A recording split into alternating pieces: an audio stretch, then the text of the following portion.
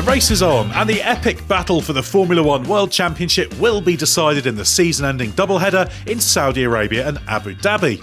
Max Verstappen holds an 8-point lead, but with Lewis Hamilton and Mercedes on form after back-to-back wins, is this a situation where the driver with a points advantage is only second favourite? I'm Ed Straw, and joining me to answer that question and many more are Gary Anderson and Mark Hughes. Well, Gary, how are you doing? We haven't had you on the F1 podcast for a little bit. It's a good opportunity because Scott Mitchell's at the dentist, so we've managed to get an upgrade and get your wisdom on. Yeah, hopefully it's been very painful. So, I don't like dentists myself, but Scott will be enduring the pain. It's good to be back on the podcast again. I mean, it's 2 races to go, so it's all fairly exciting at the moment. So the championship's all tightening up quite a lot. So there's very little to go race-wise, but a lot to go championship-wise.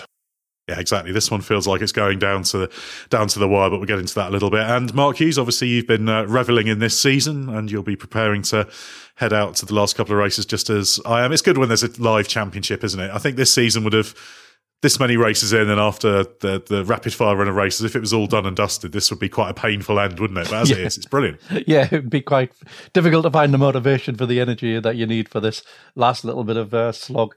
But yeah, it is. It's fantastic. It energizes everyone. And I, even though in your intro there you said, is this the case of the guy in form being the favourite, even though he's behind on points? I'm not even sure I could call it that way, because it's changed so many times, hasn't it, from what we're expecting going into a weekend. So I'm still expecting it. There's still a twist in the tail yet. Yeah, that's going to be the place we start, really, because while there is that kind of wide feeling that the championship swung decisively in favour of Hamilton and Mercedes, ultimately Verstappen could clinch the championship in Saudi Arabia this weekend. It's fairly unlikely. It would require him to be first or second, with Hamilton having various levels of disaster depending on where the fastest lap point goes. But to me, it seems all a little bit premature, given we have seen so many regular performance swings this year. As you alluded to, Mark, it's very, very hard to pick a favourite. Yeah, it's very volatile, and the two cars have got certain traits which work or don't work according to the track layouts, and that's the sort of foundation of the swings. But it's way more complex than that, because as soon as you start getting track surfaces and how that interacts with the tyres, and track temperatures, and how they've set up the car in one way and the track temperature goes another, all these different things. And there's certain limitations on the setups of each car. There's certain places they don't like to be taken to in their setups, and how that dovetails in with the particular circumstances of the weekend is just made it wildly, wildly volatile. And obviously amongst that, you've got the question of the two drivers. So you've got car performance and then the two drivers, Hamilton and Verstappen, and what they do. But Gary, you've worked with quite a few world champions over the years, and a few lesser drivers, shall we say. When it comes to a situation like this, would you prefer Verstappen or Hamilton in the car, or do you think that they're just two drivers who are going to rise to the occasion whatever happens? Oh, I think that would be a very difficult choice, to be honest. I mean, I think you'd prefer Hamilton because he's won 7 world titles.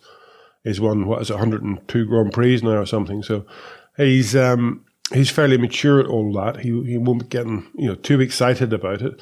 Whereas this is Max's first potential world championship. But Max is the one is showing the casual approach to it. To be honest, he's not showing the pressure in any way. So he's going about his business, I think, as it's one race at a time, and if he's got more points at the end of the season, he'll win the championship. But each race he's going to actually try to win that race, and if he can't win it, he's going to try and do the best job possible. So I think either of them, very, very different approaches, but either of them deserve the championship. If it was me wanting a driver in the car, as I say, Hamilton's got the most experience, so you think he'd bring it home and bring home the championship. But I'd rather have Max, and I'd rather see somebody that's going to go and fight for it, tooth and nail. And I think Max will fight for it tooth and nail. Those last 5 laps or whatever in Abu Dhabi could be quite exciting if it's all down to that sort of little tight battle at the end. But it's going to be down, as Mark says, it's going to be down to which car suits which track. We saw last year in Abu Dhabi the Red Bull came on form, and Mercedes were saying, well, they hadn't done any development, so that was why. But it's it's a little bit more than that. I think it really is in the background as to who's doing the most dotting the I's and crossing the T's. I wouldn't say development because I think they're past that stage, but there's a lot of little sort of nuances in the car that you can tidy up, especially if you haven't been throwing new parts at the car over the last few races, because you get to understand the car, the stable package of the car a lot better. And I think it'll be who can get the most of those right on a given day. So it's not over by any means. It does feel, looking at the drivers, like you've got two who right now are eminently capable of being world champion. I mean, in terms of the way they're doing things. For example, coming into the season, we were asking how Verstappen would respond to being in a championship fight. And he's been superb in that regard. He's taken the second places on the days when he can't win.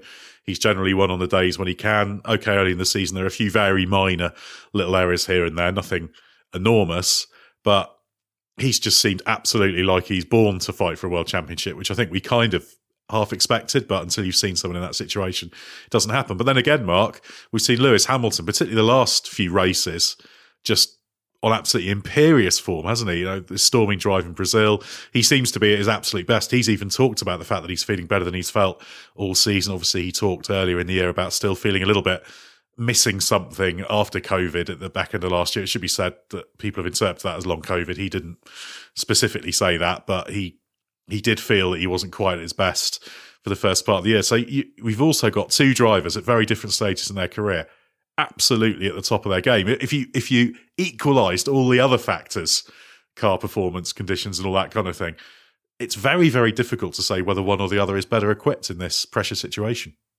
Yeah, I fully agree. I couldn't call it. And, we're, as part of the job, we're invariably asked to come up with a top 10 and to justify our order. And I don't know where I'd put it at the minute. I don't know between those two. So I think the fact what Gary was talking about there earlier on, that the teams are understanding their cars more as the development has stopped, that applies particularly to the Mercedes. And I think they've probably, in that gap between Mexico and Brazil, we saw them take a step change. Now, yeah, part of that was the new power unit. We know that.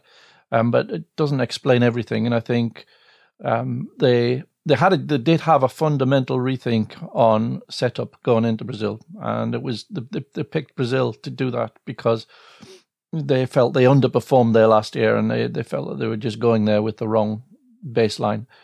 And so I think whatever they've done in terms of that has allowed Lewis to get access. It may not make the car any quicker on paper, but I think it's allowed access to places that he wasn't able to go with what they had before. And then it's just the way he wants to drive a car. I've interviewed him at the end of the season for the last 3-4 years, and a constant theme has been how he's been pushing the aero team when they're discussing the following year's car. Can we push it more in this direction in terms of aero balance, and more in this direction, more in this? And eventually, by last year, he felt he had a car that was absolutely perfectly suited to the way he prefers to drive. And he said that the new regs, the 21 regs, completely destroyed that, and they were almost done from scratch. And not in terms of how much performance it took from the car, although it did take performance from the car, but in terms of what he could get from it. And I think he's now in that sweet spot where the car's getting somewhere close to how he needs it to be to actually extract all his best.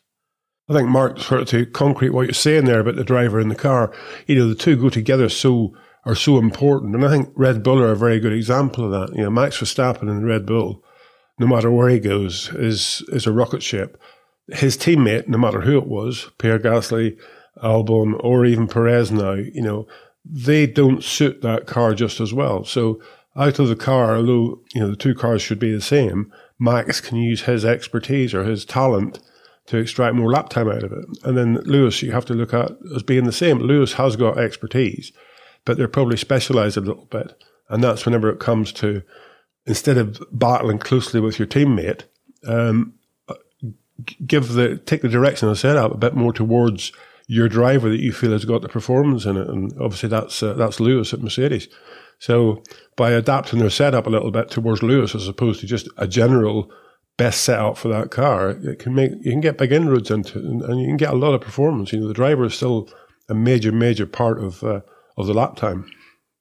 Oh, and we've also seen with these two drivers being so well in tune with the car, pushing each other on, the performance level they're both achieving, it is remarkable. We saw in Qatar, they vanished off into the distance. Yeah, okay, some of the usual suspects had delays and were down the grid and that kind of thing.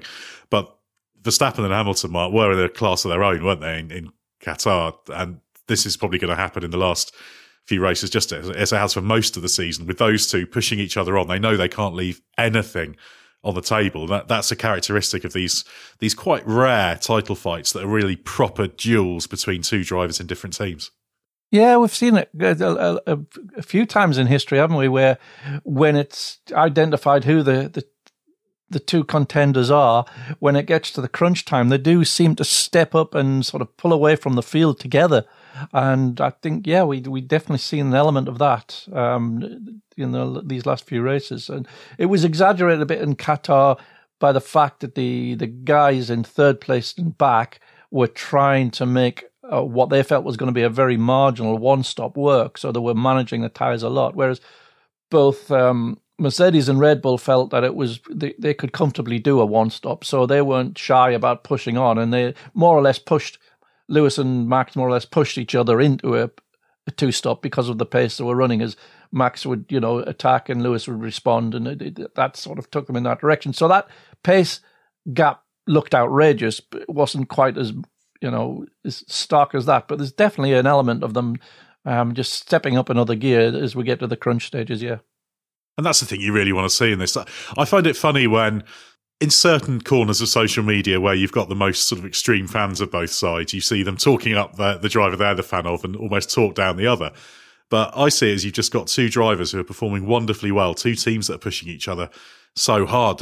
That's what you want to see, isn't it? It's a competition of equals, effectively, absolutely going at each other, and that's what's been so wonderful about this season. But Gary, let's look a bit more in detail at the car performance side. We've touched on it already, but Mercedes has had great form the last couple of races. Red Bull won the two races before that, and after the USA and Mexico, everyone was saying, oh, Verstappen's going to waltz into the distance, he's got this one. Then it swung the other way, and everyone's saying, oh, Hamilton's got it won. So what do you put those swings down to? I think one of the first things we've got to sort of look at is the problems that Red Bull have been having with the rear wing and DRS, and whether that's led Red Bull to actually having to run different wings on the car. It'd be very easy because going away to three consecutive races, you only take a certain amount of kit of bits with you, and it could be very, very easily led them to run a higher downforce level or a lower downforce level. I'm not sure which, or a different configuration rear wing for a given circuit than what they like to run. So I'm not 100% sure that Red Bull have actually got full potential out of their car in those last three races as such, but especially in Jeddah the last race. So I think we have to wait to see. Albeit saying that Mercedes have had this what looks like a reasonably trick rear suspension, allowing them to reduce the drag, which has allowed them to run higher downforce levels, which obviously through the twisty bits is better. For the tyres in the race, it's better. So I think Mercedes' development has been positive in the effect of getting the tyres working earlier and getting the tyres to work longer, and the fact that they can get the straight line speed to an adequate level relative to the downforce level they're running. So question mark over Red Bull as far as getting the best performance out of their car, but definitely a positive improvement for Mercedes. So if they can continue that into these next couple of races, it's going to be amazing. This next track coming up, new track, very fast, sweeping. It'll be very interesting to see top speeds at that track relative to the downforce levels that the teams are running. Yeah, I think that is in fact what happened in Qatar, but for Red Bull between Saturday FP3 and qualifying, they did change the wing. They put on the big Monaco Mexico wing, which they hadn't used at any point throughout the weekend, and you can only assume that was because the problems with the other one, which probably had them running a less than ideal downforce level. Coming back to that DRS problem, because we haven't talked about that at great length on this podcast, Gary. Obviously, you did a good piece explaining what you thought was going on with the flapping DRS for Red Bull. Obviously, some people thinking there's some trick going on there, but it does seem to be just a genuine problem they've got, doesn't it? It does seem to be a genuine problem. I don't know why you would do anything like that to actually try to get performance out of it, because, whenever you're trying to do something with airflow, you want some sort of consistency into it. And if a thing's moving around like that, you have no idea where it is at any point in time. So for sure, the stiffness of the DRS relative to the load in the flap was wrong. And you could see them fighting it. I mean, they were changing bits right up to the last minute. So there was no real idea what was going on, or they would have fixed it very early. But they didn't manage to do that. So, as I say, as Mark said there, they ran a higher downforce wing. And that's just because the geometry of that DRS opening device, obviously with a lower downforce wing, wasn't really working as well as it should have done.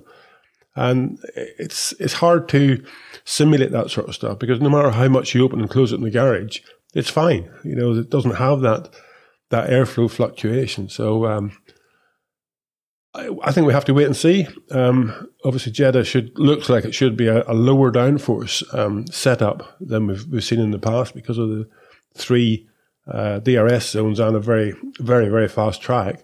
So it'll be interesting to see what the wing levels for both the Mercedes and the Red Bull end up like there. And hopefully they got the DRS system fixed. And Mark, just on car performance, do you think there is such thing as a best car over the course of the season you can point to out of these two? Or is it's been so fluctuating that it's just been a best car at a given time on a given circuit in given conditions, hasn't it? Yeah, I think it's that. It's that. You might be able to make a marginal call when we get to the end of Abu Dhabi, but it really has been so close. And there's been some points in the season where it looked as if the Red Bull was going to be definitively the faster car at the start of the year. And then Mercedes has come back, and then Red Bull came back again, that sort of France-Austria time. And it looked as now it looks like the Red Bull's pulling away. But then Mercedes did the big Silverstone upgrade, and again, the Mercedes has probably had the edge since then, but not everywhere, because you go to a high downforce track and the Red Bull's still faster. So no, I couldn't call it. It really is. I think sometimes it's not even a matter of merit which car's faster on the day. It's just a matter of look what the temperature does and what the track surface is like. Yeah, we've seen that often with the track temperature. Red Bull, for example, struggling sometimes to get the front tyres in the window, and sometimes dropping temperatures in qualifying made an impact. Silverstone was a very good example of that in Verstappen's case. But that's the great thing. Because it's turning on so many small things, it becomes a real test of both team and driver in every aspect, which I guess is what we really want to see in a championship. Yes, it's sort of down to one of those sort of things, Ed. Balance of a car is the most important thing. And, a little bit of higher downforce or a little bit lower downforce, most drivers, they'll put up with that. And the lap time won't be changed very much at all. But, if you haven't got the balance, if the front end doesn't bite, as you say, with the tyres, if they don't work immediately, if you can't get the bite out of the fronts, that is much, much worse than a little bit of the wrong downforce level. So it'll be down to whatever car can maintain the balance to suit the temperatures, the ambient temperature, the track temperature. And also, we're heading into a track now that's not been raced on, so it's a brand new surface. So that'll be an interesting thing to see how that surface reacts with the tyres as well, because it's, there's a lot of new things there. It's not just going to a new track. It is actually a new track as well as going to it for the first time. Interesting to look at, Gary. Obviously, you've run cars for many seasons in Formula One. When you get, say, 20 races in and you've got certain weaknesses and certain conditions that play against you, is this the sort of point where there's just nothing more you can try? You just have to say, well, we just know that the car isn't great in these conditions and we just make the best of it? Or will you still be scrambling around trying to look for some magic bullet that might be able to fix a problem that seems to have been there all year? I don't think you're looking for a magic bullet. What you are looking for is the fact that you never give up. One of the things you've got to be very, very careful of is to make sure that you don't try to fix the negatives, which you've proved all season long are more or less unfixable, but you focus on the positives and try and make them a little bit better. Something that Eric Senna used to say, it was about identifying which corners in the track what he classed perfect in and what corners he wasn't. then leave the perfect ones alone and go and get on with trying to be better at the other ones. Instead of just treating the whole lap as a blur, you actually put to bed the good parts and work on the bad parts. And it's the same with the car.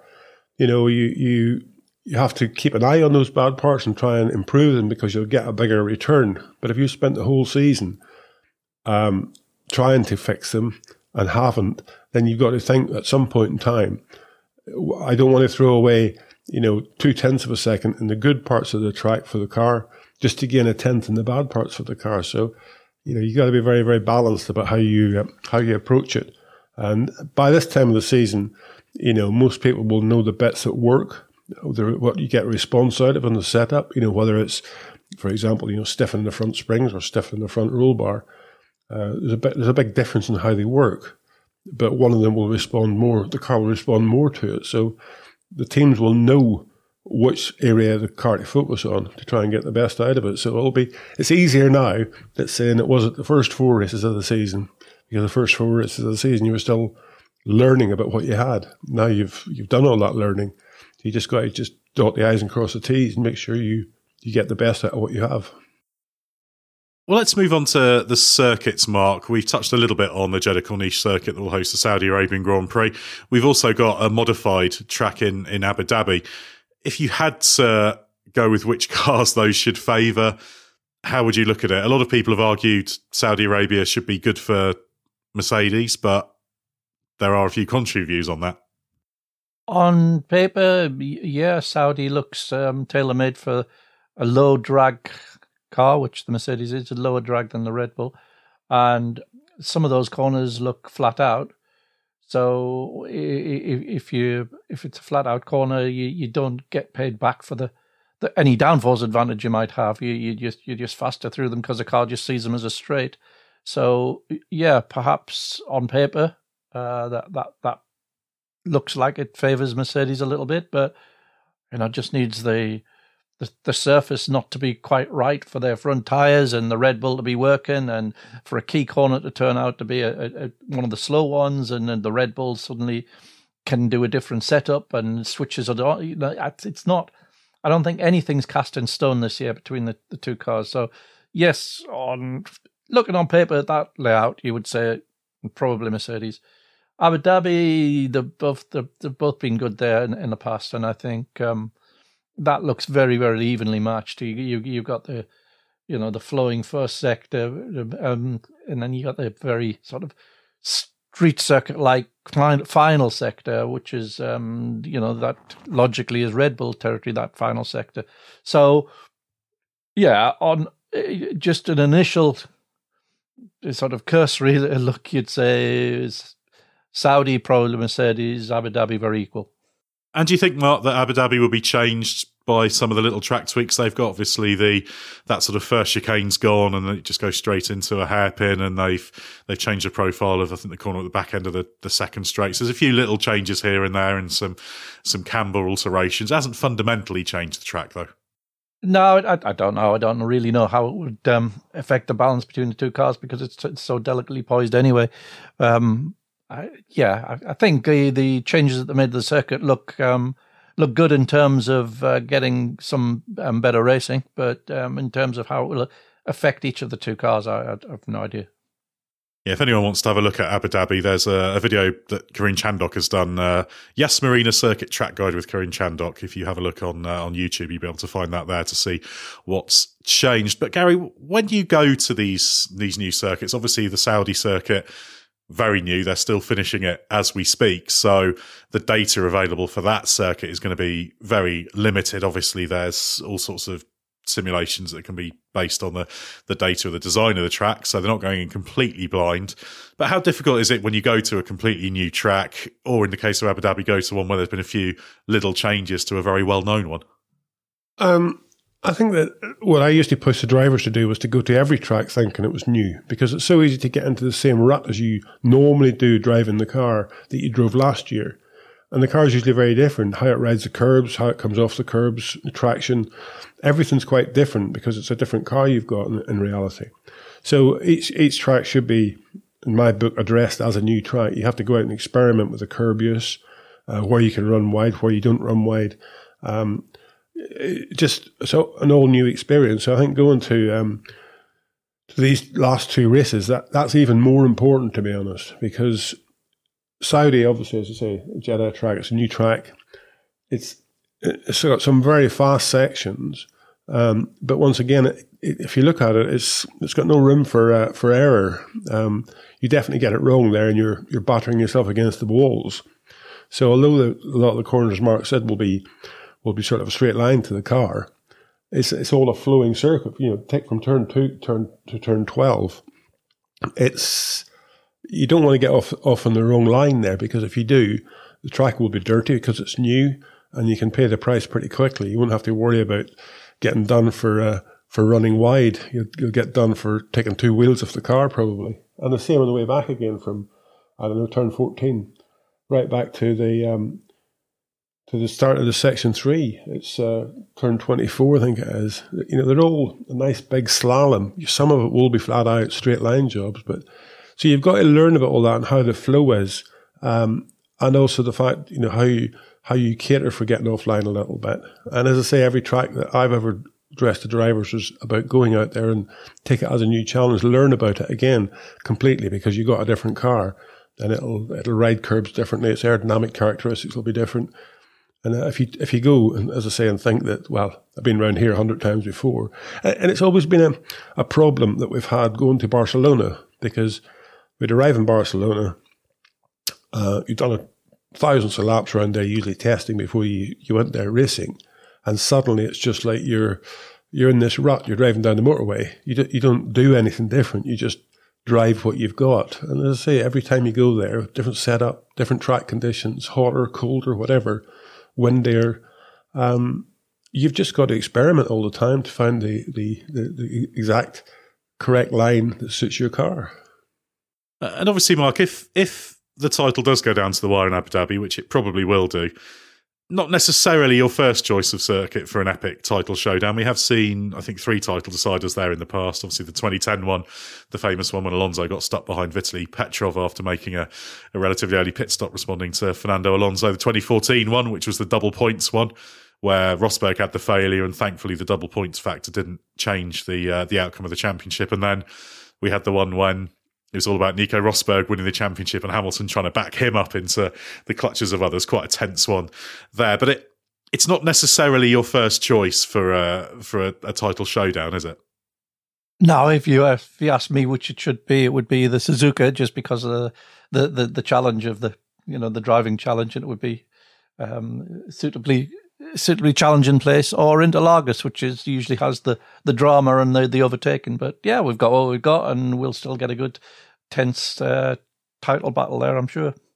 Yeah, and there are places you can overtake there as well. So I think it would be a mistake to assume it would be automatically processional. But the other thing we've got to consider, Gary, is the number 2 drivers. We talked about how Hamilton and Verstappen have pushed each other on.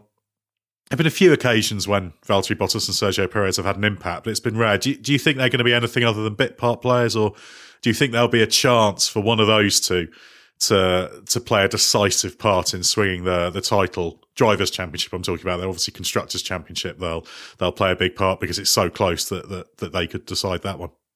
Well, it's been very seldom this year that we've seen all 4 of those drivers sort of in battle. I'm not quite sure we've ever have seen them all 4, in an intense battle. So obviously, if it does happen, if they do get up there, still Hamilton and Verstappen will be allowed to, or will be able to dictate the front of the race. So it'll be interesting to see if somebody like Perez, for example, could lead with Verstappen 3rd and Bottas 2nd, or how that would all unfold, what the team orders would be like through the old intercom.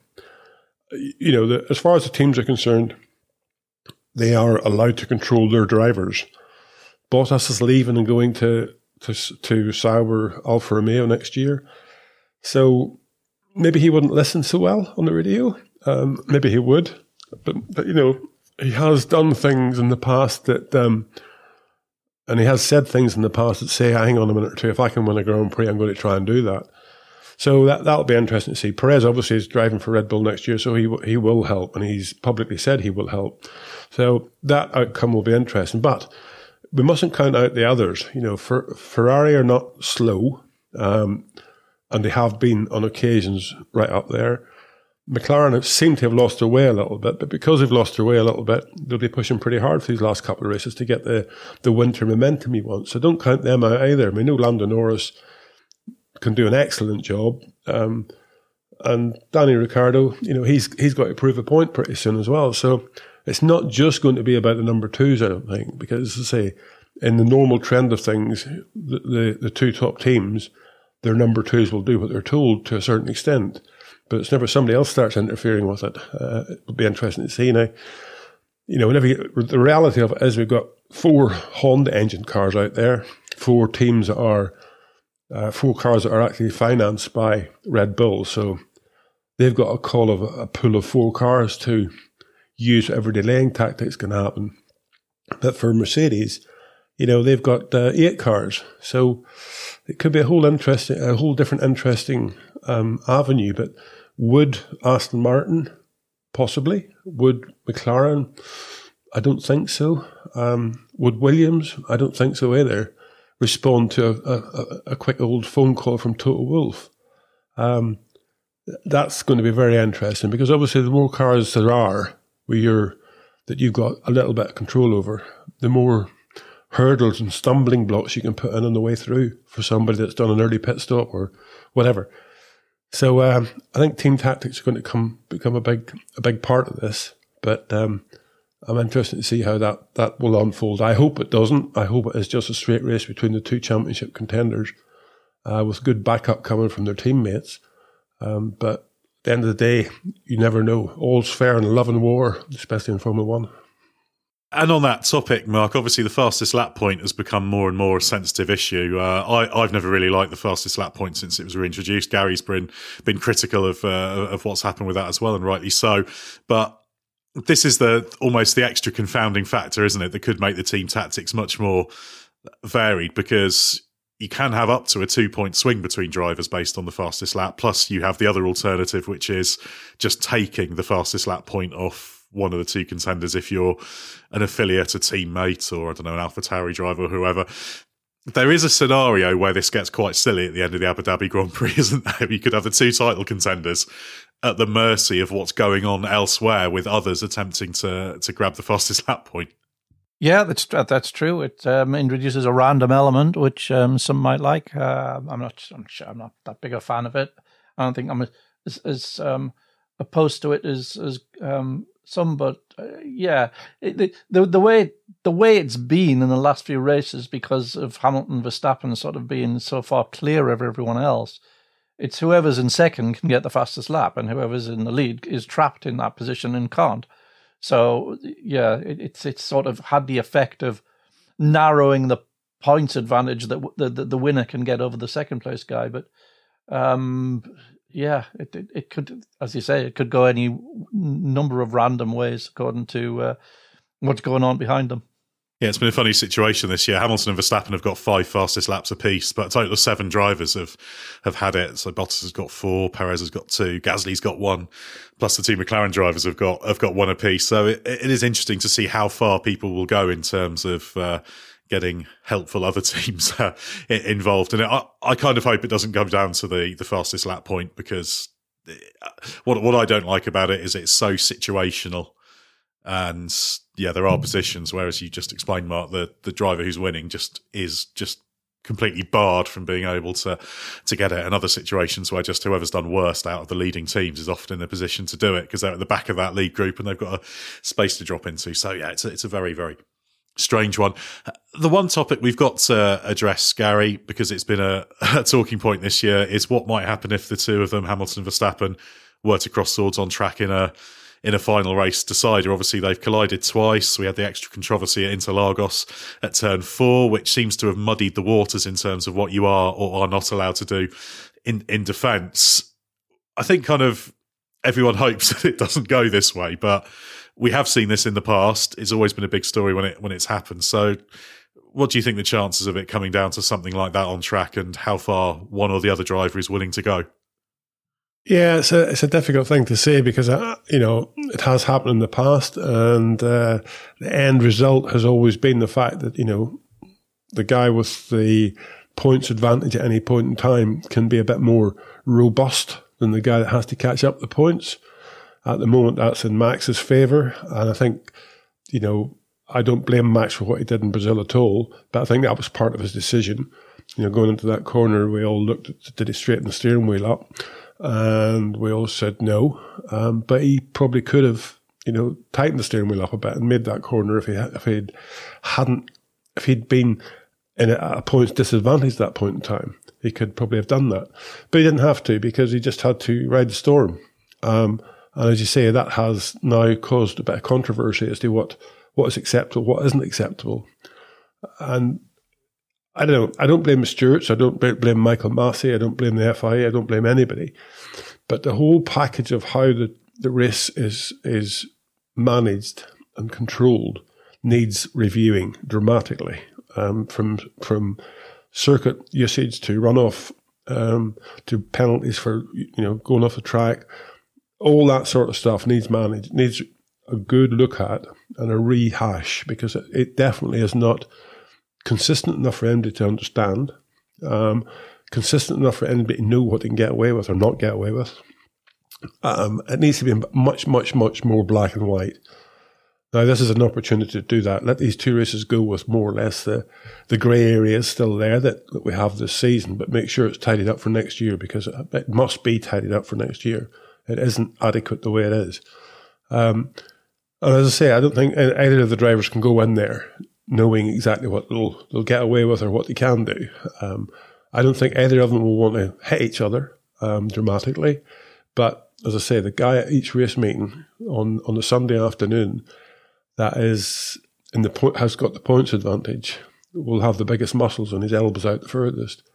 And that's the way it's going to be, and the other driver needs to respect that. I think we saw that with Lewis in Brazil. He did respect that going into turn 4. He knew that, or he looked and saw that Max was running wide and was able to sort of run wide with him. So I don't think it's the end of it by any means, but I just don't want to see it, the end result of the championship being a collision. I'd rather see a good, hard, solid race with a little bit of what happened in Brazil going on, a little bit of muscle used, but not to the extent of driving each other off the road. Yeah, I think that's what most people will be hoping for. Although, as I wrote recently, I think if it was to end in a controversial collision, I don't think that would be as bad for Formula One as people make out, because it would just be such a huge talking point. But it would be frustrating. But Mark, given that everything that's gone on this year, the war of words off track, etc., the uncertainty, we've got the majority of drivers in Qatar were genuinely baffled about what they can and cannot do. The conditions are there for it to be quite messy, aren't they? That you almost feel like kind of hoping that they get through these last couple of races and then they can reset for next year on what is and is not allowed. But sometimes kind of fate doesn't allow you to get away with that, does it? Yeah, that's sometimes how it can be. And just because there's a collision doesn't necessarily mean in racing that it has to be someone's fault.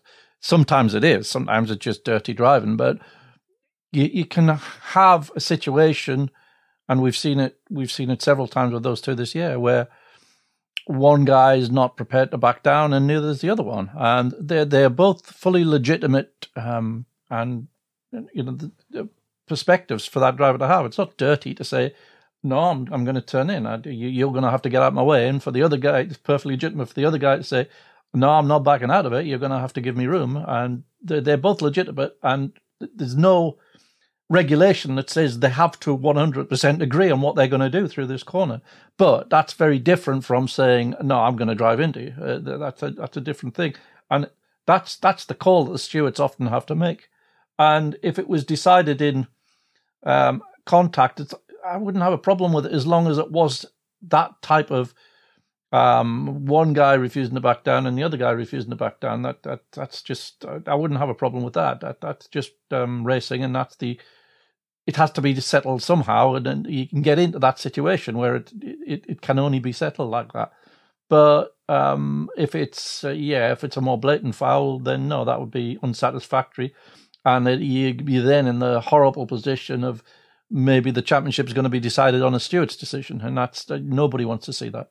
So, Mark, saying that there, where do you see the Silverstone Copse incident then, where neither of the two of them are going to back down?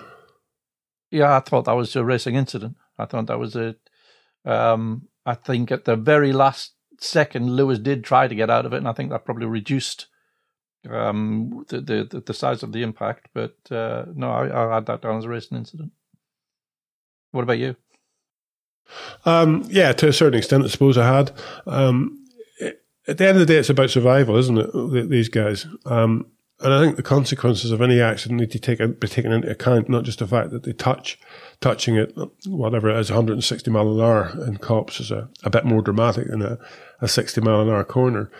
But I think that at the end of the day, you've got to find a line that allows the race to be conducted as a race. I mean, it's a bit like football. If the last guy standing up take a penalty for the World Championship or the World Cup, wherever it is, kicks the ball and suddenly he finds the ball's flat and all the rest of them have scored goals and he's the one that loses because the ball's flat, it's a bit of an event. Yes, as Ed says, it'll get a lot of column inches, but at the end of the day, that's not what it should be about. We want the guy that wins the World Championship to be the best driver. And if it's because of muscle and elbows out a bit more than the other one, then I'm not sure you get the best result. You get the best banger racing. And I don't really think Formula One should be about banger racing. I think they should be able to race. They should be able to be competitive with each other. But I think whenever it comes to hitting each other, I think that's a bit too much, just because of stubbornness, I suppose. It's the same deal. There's always somebody going to be in the lead at a point in time as far as points are concerned. And as I said earlier, I mean, he or the driver that's in the lead with a few more points can have the elbows out just that little bit further. So it's up to the other driver to always back out of it. So I don't know. I don't like the argy-bargy of bumper cars. I think we saw the way we saw Alonso and Hamilton race in Hungary when Alonso was keeping Hamilton behind him to keep him off Ocon's back. There you saw a sort of an understanding between two drivers in the way that they would race. And they were able to race very hard, even at the point where I think they rubbed tyres a couple of times. But there was nothing there where you would say it was controversial, really. But I think if the other guy decides I'm not going to race that way, it puts you in a very difficult position, and you end up having to be either saying, okay, I will always back off, or, well, no, I'm not going to back off this time. So I think where the stewards have to make that difficult call is between that and something where it's much more cynical. And I think that's the dividing line. Just going back to the Silverstone incident, Copse, I mean, the thing I thought about it was, because that was on the first lap, it just took away what could have been a fantastic race. That was it. It was lap one diluted completely. And that I don't like to see. I would rather see the race. Yes, if it happens in the last 5 laps of the race, a little bit of a battle going on and a bit of wheel banging, fine. But to do it on the first lap, it just takes away from what the spectacle should be. Yeah, it just comes down to that question of where is the give and take in these things, and also how do the drivers react in it. We've seen in the past certain drivers. Michael Schumacher's the classic example. Obviously, he had 2 controversial title deciding incidents, one of which he prevailed from, the other of which led to him being excluded when Villeneuve won the championship in 97. But I don't feel those sorts of things were premeditated. They were almost a consequence of the intensity of the situation, because it comes down to you never really know what's going on in someone's mind. But I don't think he went into the race thinking, if this happens, I'll do that. I think it was just that kind of desperate drive to win and prevail. And you almost get the wires crossed, shall we say. And it's like, well, this is the only option. And it becomes such a sort of subconscious thing. So it'd be fascinating to see how Verstappen and Hamilton react in those situations. Yeah, we can have some preconceptions about how they might, but this is ramped up to the next level. But yeah, like Gary, I'm sort of hoping it becomes a clear and fair battle. And yeah, if there is a controversial incident, that it is at least in the kind of grey areas, should we say, rather than something extreme. Well, there are a few other things to be decided, Gary, in the final few races. Battle for third has been an interesting one. Ferrari seems to have prevailed over McLaren now. Not quite a done deal. Nothing special by Ferrari standards, but would you be feeling quite confident about them for 2022, given the progress you've seen from them this season in terms of getting the results and the hybrid improvements they've made? It's a positive trajectory, surely. I think it's a positive trajectory, but obviously the regulation change for 2022 is a massive thing. So to feel confident, any team, I think, would be unwise. Every team's going to have to find their feet, because it's not about taking a car that you've got and making it better, within the same set of regulations, within the same aerodynamic characteristics, or even mechanical characteristics. Everything is changing from the going to the 18-inch rims, or 18-inch rims, yeah, I think they are. Going to the bigger rims, so different tire stiffnesses, different things you can do within that rim as far as the suspension geometry is concerned, how you do the suspension geometry. So it's aerodynamic package, aerodynamic characteristics are going to be vastly, vastly different. And I believe every team's building it blindly. There's 10 teams out there building 10 cars to a set of regulations that are fairly descriptive. You're either going to end up with everybody finding the same avenue and arriving with 20 cars on the grid at the first race that all look the same except for the colour scheme, or you are going to find teams that find those little nuances that makes a difference. It's difficult to know which team will do that. A small team, Williams, Alfa Romeo, any of them could find that that magic direction and build a fantastic car.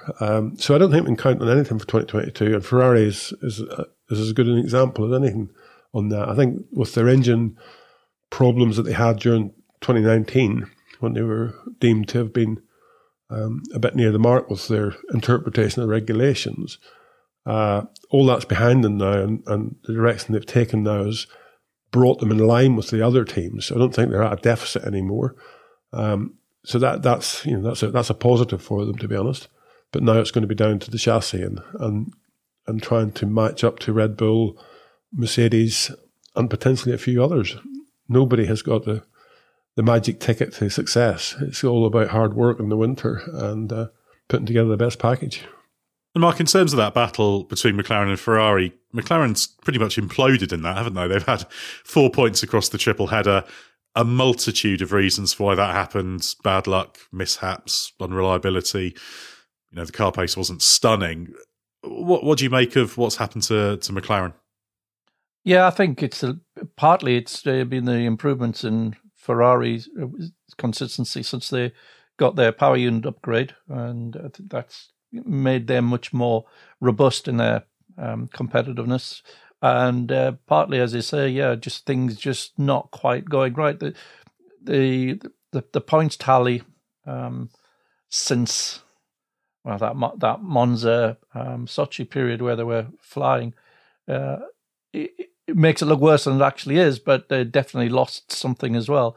And I'm just looking at that layout in Saudi and thinking that looks as though it might be the sort of track which the McLaren might fly, because it's quite low drag relative to the Ferrari, and it can even sometimes in qualifying get into territory of the big two.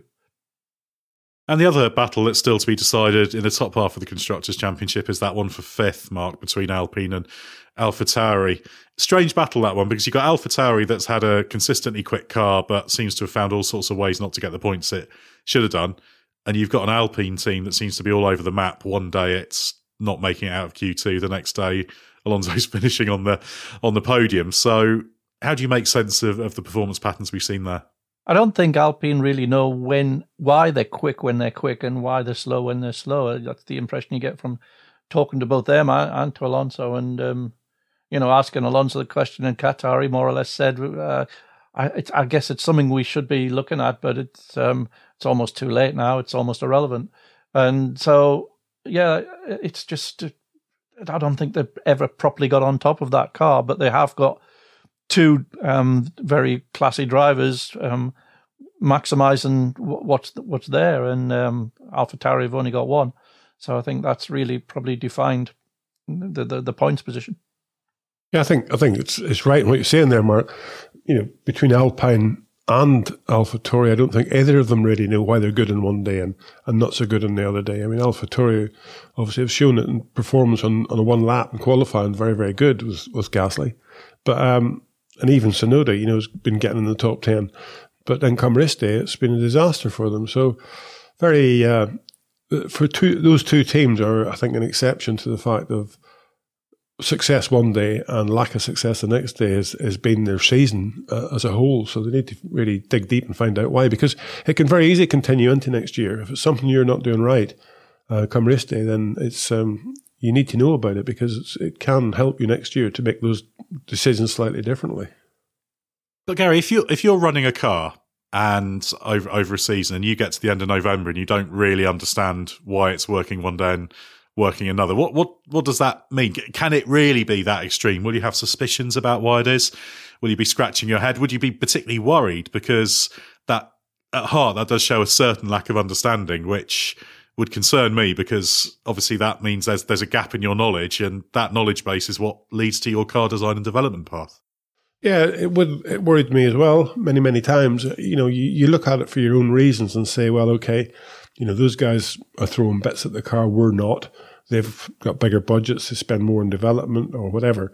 But you want to really make sure that you put yourself in a position where you understand why it is, and that could be just your development parts. It could be anything. But this season, most teams from mid-season will have sort of shut down quite a bit on adding bits to the car because they're focusing on next year. They'll all be dotting the I's and crossing the T's. And I suppose if you look at Alpine, it could be a bit like Mercedes in the fact that because they've done that, and because they've stabilised a little bit, they've been able to sort of improve their setup to suit a bit and probably go Alonso's way a little bit more, because it doesn't matter, I suppose, is the best way of putting it. The thing with AlphaTauri that would worry me is the fact that they're very, very quick in qualifying. And yet, the race result, if you looked at the last weekend, very quick in qualifying, the race was a disaster. So that's a bigger problem to me than having a slightly different approach weekend to weekend, where you get it right one weekend and you don't the next because you go into a different track. But from day to day getting it wrong, that's a bit of a worry, to be honest, because that means you have a very total lack of understanding of the car. So I think it's always important to sort of give yourself the confidence that you know the decisions you're making. It's always important to make those little steps in certain directions that give you confidence that allows you to make decisions for next year's car, because that's what it's all about, is understanding that what you're doing is basically as the car's responding to it. And then for next year, you can make better decisions. So yes, it would worry me a bit, but end of the day, only within the team will they know whether or not they're in that position, I suppose. Yeah, I guess some of that will be answered next year when we see how strong the 2022 Alpine and AlphaTauri packages are. So there's plenty to be decided in the last couple of races. Thanks very much to Gary and Mark for your insight on the title battle and a few of the outstanding matters. Do head to therace.com and don't forget the hyphen, loads to read there from Gary, Mark, Scott Mitchell, myself and the rest of the team.